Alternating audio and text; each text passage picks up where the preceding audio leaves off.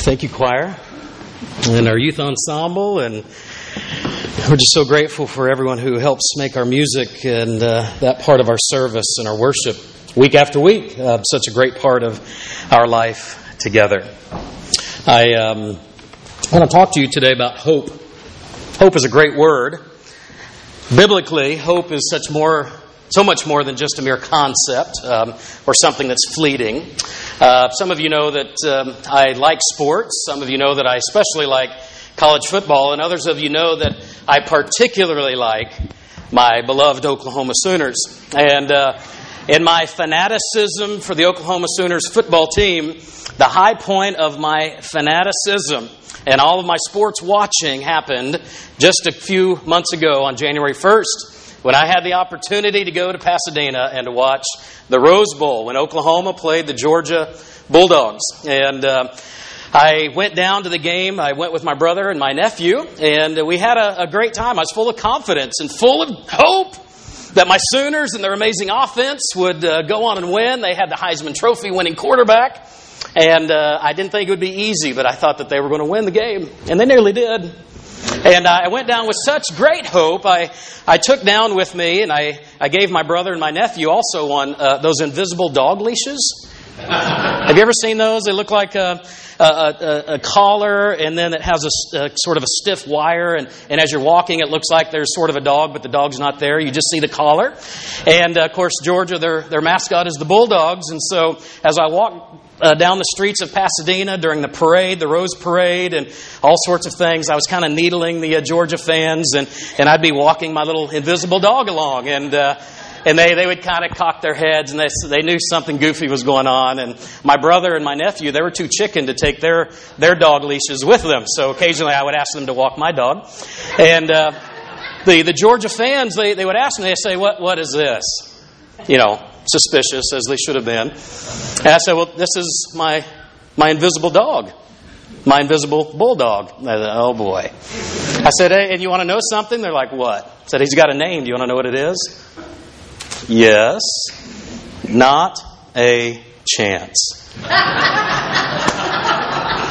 So for hours walking the streets of Pasadena, I had a lot of fun with Georgia Bulldog fans. And when the game started, Oklahoma did amazing. They went into halftime leading 31-17. And even with their terrible defense, there was no way Georgia would make a comeback. And the kickoff for the second half happened. And Georgia went in and scored 2 quick touchdowns. And my nightmare was beginning. I mean, it was awful.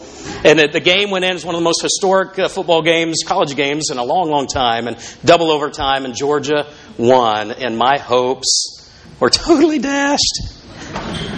I know, be sad for me, would you? I was crushed. I took my dog leash and I bent it up and threw it in the garbage can. That was it. You know, hope is something great to think about, and hope is something good to live with. But when we are in seasons where hope is fleeting, it becomes troublesome. And certainly there are many more serious reasons and seasons of our life where hope can get broken, right? We live in a world where wars and atrocities across the globe occur. We live at a time where economic fears run rampant. There are groups of people in a country like ours where many are seeking justice for many different issues. There are some even in this church who are concerned about their health. Sometimes a friendship, a long-term friendship might come to an end, or even a marriage, and we lose hope. A career trajectory somehow goes in an opposite direction and goes sideways, and hope begins to fade. And we are all people seeking for hope that actually might be lasting and might carry us through no matter what happens, no matter what the season. And life can break us, and life can leave us despairing. But the resurrection is all about restoring hope. The resurrection of Jesus is what helps us understand what hope is. And for you and me, our ongoing hope over the course of our life, a hope that's sustaining and lasting, is rooted in the ongoing life of Jesus. This is what I mean, that if indeed Jesus has been raised from the dead and His life is ongoing, then it gives hope for you and me that we too can have an ongoing focus on a future with Him. Hope is needed because of yesterday's troubles. Hope is needed in our lives because of past episodes of pain, of disappointment, of sorrow. When we encounter the disciples in our passage this morning, you can begin to open your Bibles, if you like, to John chapter 20. But hope for the disciples, these are Jesus' closest followers. Hope had been at an all-time high just the Sunday before Easter. Jesus had entered into Jerusalem and people were applauding his arrival. They were praising him and they were saying, "Welcome! You're going to be our king." And they had hopes that were not the hopes of God. They thought that Jesus would come as an earthly king and he would throw off the oppression of the Romans over them and restore a powerful political kingdom, just like David had done many centuries or many generations before. But that wasn't what Jesus had in mind. And at the time where we will read in a moment, their hope had been totally shattered. You see, some of the disciples were present in the garden when Jesus was arrested on Friday and taken away for his trial and execution. Peter had been the one who denied Jesus not once, not twice, but 3 times, even not admitting he even knew Jesus. And at this point, Jesus now had been executed. He had been put in a tomb, and he was dead and buried. The disciples find themselves isolated. They find themselves in a place where they are scared for their lives. They are freaking out. What is going to happen now if Jesus isn't who we thought he was or isn't doing what we thought he would do? Now what's going to happen? They are behind locked doors. Might they be next? Because they will be implicated in the movement of Jesus and they are scared, literally, to death. But out of this despair, Jesus enters the scene and he restores hope for them. Let's read in John chapter 20, beginning in verse 19. So this is the evening of that first Easter day. On Friday, Jesus was executed. The sun was down. The sun rose again Saturday morning. The sun set Saturday night. The sun rose again on Easter morning. And now it's the evening of that Sunday. It says, on the evening of the first day of the week, when the disciples were together with the doors locked for fear of the Jews, Jesus came and stood among them and said, "Peace be with you." After he said this, he showed them his hands and his side. The disciples were overjoyed when they saw the Lord. Again, Jesus said, "Peace be with you. As the Father has sent me, I am sending you." And with that, he breathed on them and said, "Receive the Holy Spirit. If you forgive anyone his sins, they are forgiven. If you do not forgive them, they are not forgiven." We're going to pause there for just a moment. And we want to be reminded that our ongoing hope in daily living and for forever life is rooted in the ongoing life of Jesus. Hope is needed in our lives because of yesterday's troubles. Because life rocks us at times and it unsettles us at times, and we need something real and substantial to hold on to. So when we look back at the resurrection, we are looking at something substantial and very real. And that's why it gives shape for today. You see, Mary and Peter and John, according to the way John lays out the story, they had already seen the empty tomb. And so now the disciples are gathered, everyone except Judas, who is now out of the picture, and Thomas was apparently absent. But Jesus shows up behind these locked doors, and I love his arrival. Can you imagine at this moment where he's first coming back to encounter the disciples who had been scattered and not knowing what was happening, and his first speech to them, his first words to them at that particular moment. I mean, I wonder what I might have said. I mean, I would have bumbled my words and fumbled along the way. And I remember years ago as a 22-year-old and someone who had never really traveled much beyond about a 3-state radius. And I had the opportunity to head off to Europe, and I found myself in Newark, New Jersey. I never even knew there was a Newark, New Jersey. And I have my international airline ticket for Air France to head to Paris. And I'm trying to be brave, but inside I am freaking out. I knew about 6 words of French, and someone was supposed to meet me at the airport in Paris when I arrived. I just prayed and hoped they would. And that's another story I'll tell you, but that's a funny part too. Another day. But here I am. I wait in the airport, and I get on the airplane, and I'm in cut-off jean shorts, which was kind of the style of the day. I should wear that one Sunday, huh? I had work boots on, right, with my shorts, because I thought that was kind of cool. And here I walk onto the airplane, and the flight attendant comes up, and he says to me, bonjour, and starts talking to me in French. And not knowing what to do, I just kind of smile, and I said, howdy. You can take the boy out of the country, but you can't take the country out of the boy, right? So if I could go back and redo that, I might have thought of something better to say, that very first encounter with the first international person I'd probably ever met. And off I went on my journey, sweating bullets.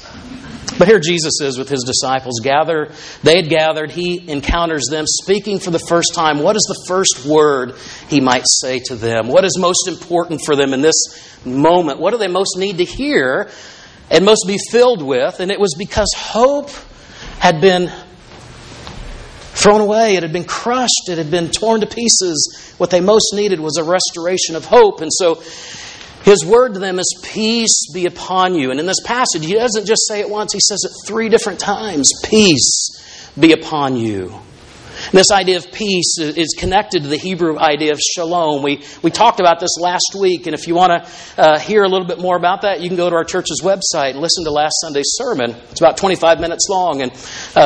But the idea of shalom there's really no English word. Peace doesn't really do it justice, because it touches in sort of a wholeness. It touches in relationships that are right. It touches into health and vibrancy of life. It's an entirety of life that is right with God, because God is with me and I am going with Him. And so when Jesus says, peace be with you, it is the words that would restore hope to them that had been dashed in the midst of all that was going on. Peace be with you. Jesus offers hope that shapes today.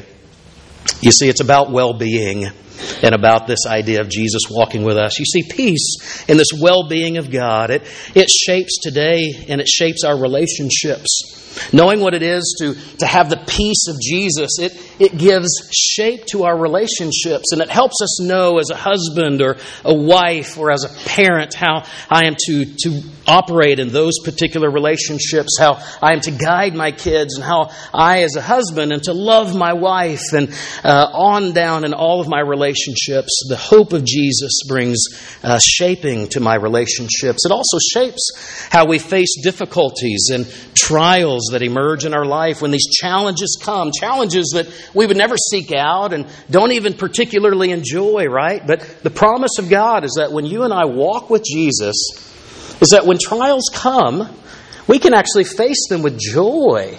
Not because the trials are good in themselves, but we know that God says that through the trials, God allows us to grow in endurance.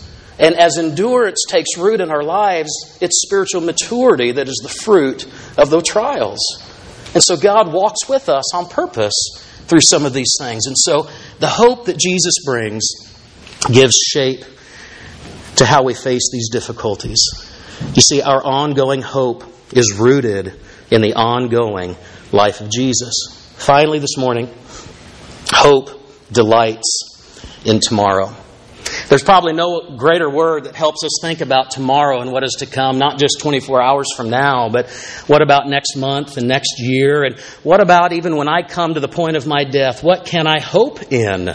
Is there something real? Is there a promise of God that I can really cling to that's meaningful?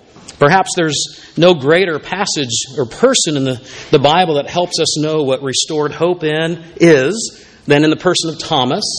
And we'll pick up his story in verse 24. It says, now Thomas, called Didymus, Thomas was a twin.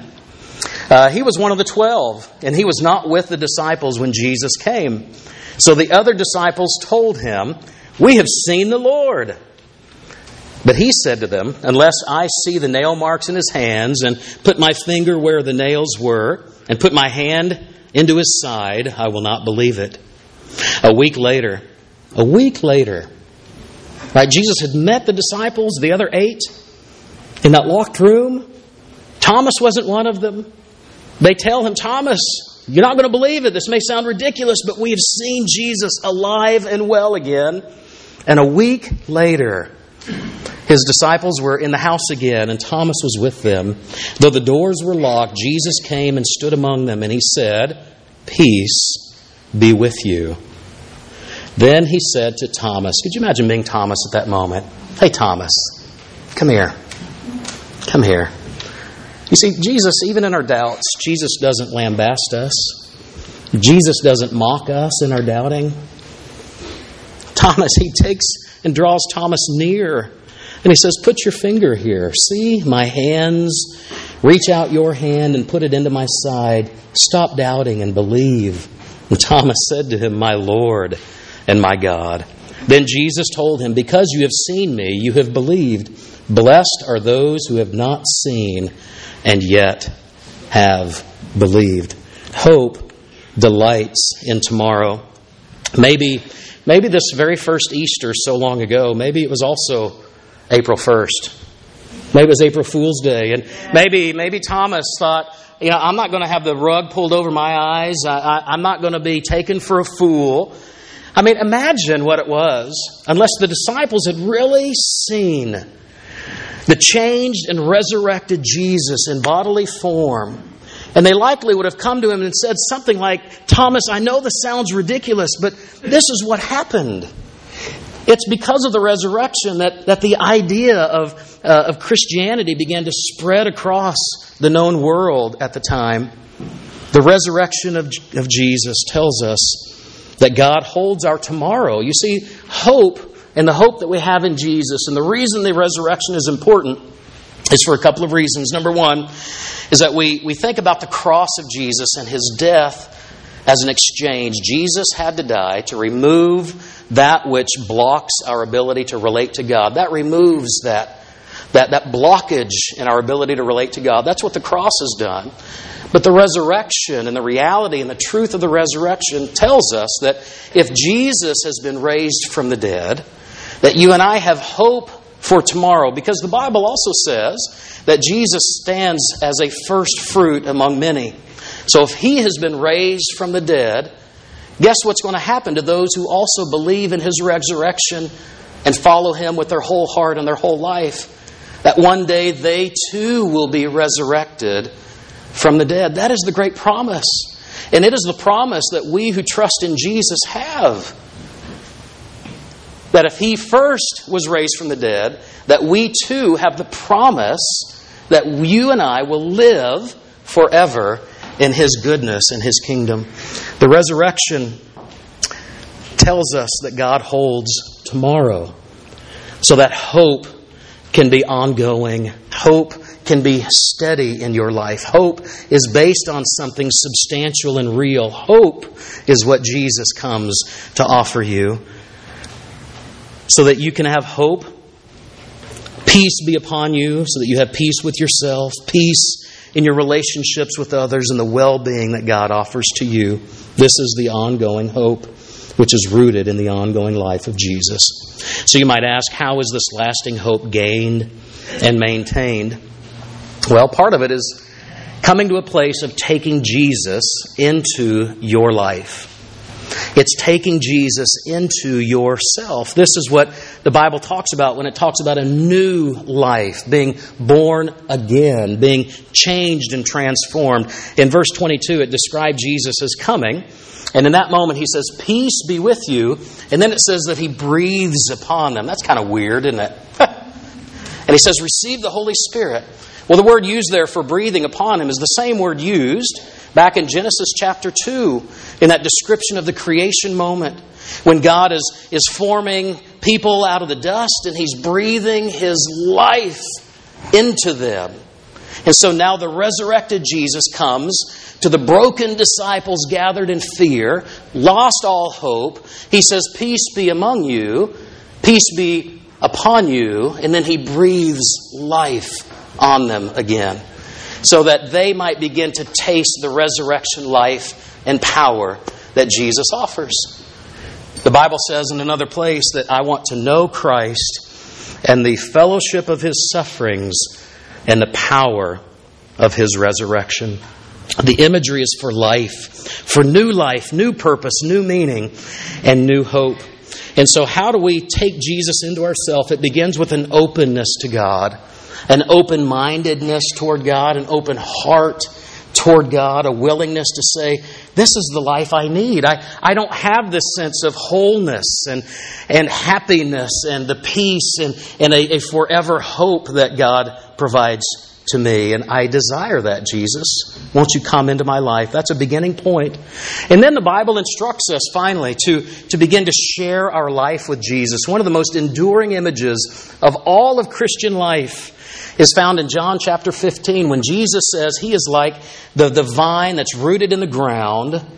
And that vine, as it's well nourished, it provides nourishment to all of the branches that are connected to it. Here's how He says it. He says, I'm the vine and you are the branches. If you abide in me, if you remain with me and share your life with me and let me share my life with you, I will nourish you. I will give you not bread, physical bread, but I will give you spiritual food that will feed you and build you up and make you strong. I will give you rest and companionship and guidance and peace. Peace. Peace be upon you. The hope restored is what Jesus and the resurrection helps us think about this morning. Father, we pray this day that you would help us to know again hope. Perhaps there are some, maybe many today, who once had great hope for their life and it has been dashed and shattered for some reason or another. And they look today for something that's lasting, hope that is real, not just based on fanciful tales or wishful thinking, but hope that is based in the reality of what you have done, Jesus, and you're being raised from the dead, the thing that altered the course of human history and so transformed those early disciples that they couldn't help but to say, this may sound crazy, but this is what is true. Jesus is alive again.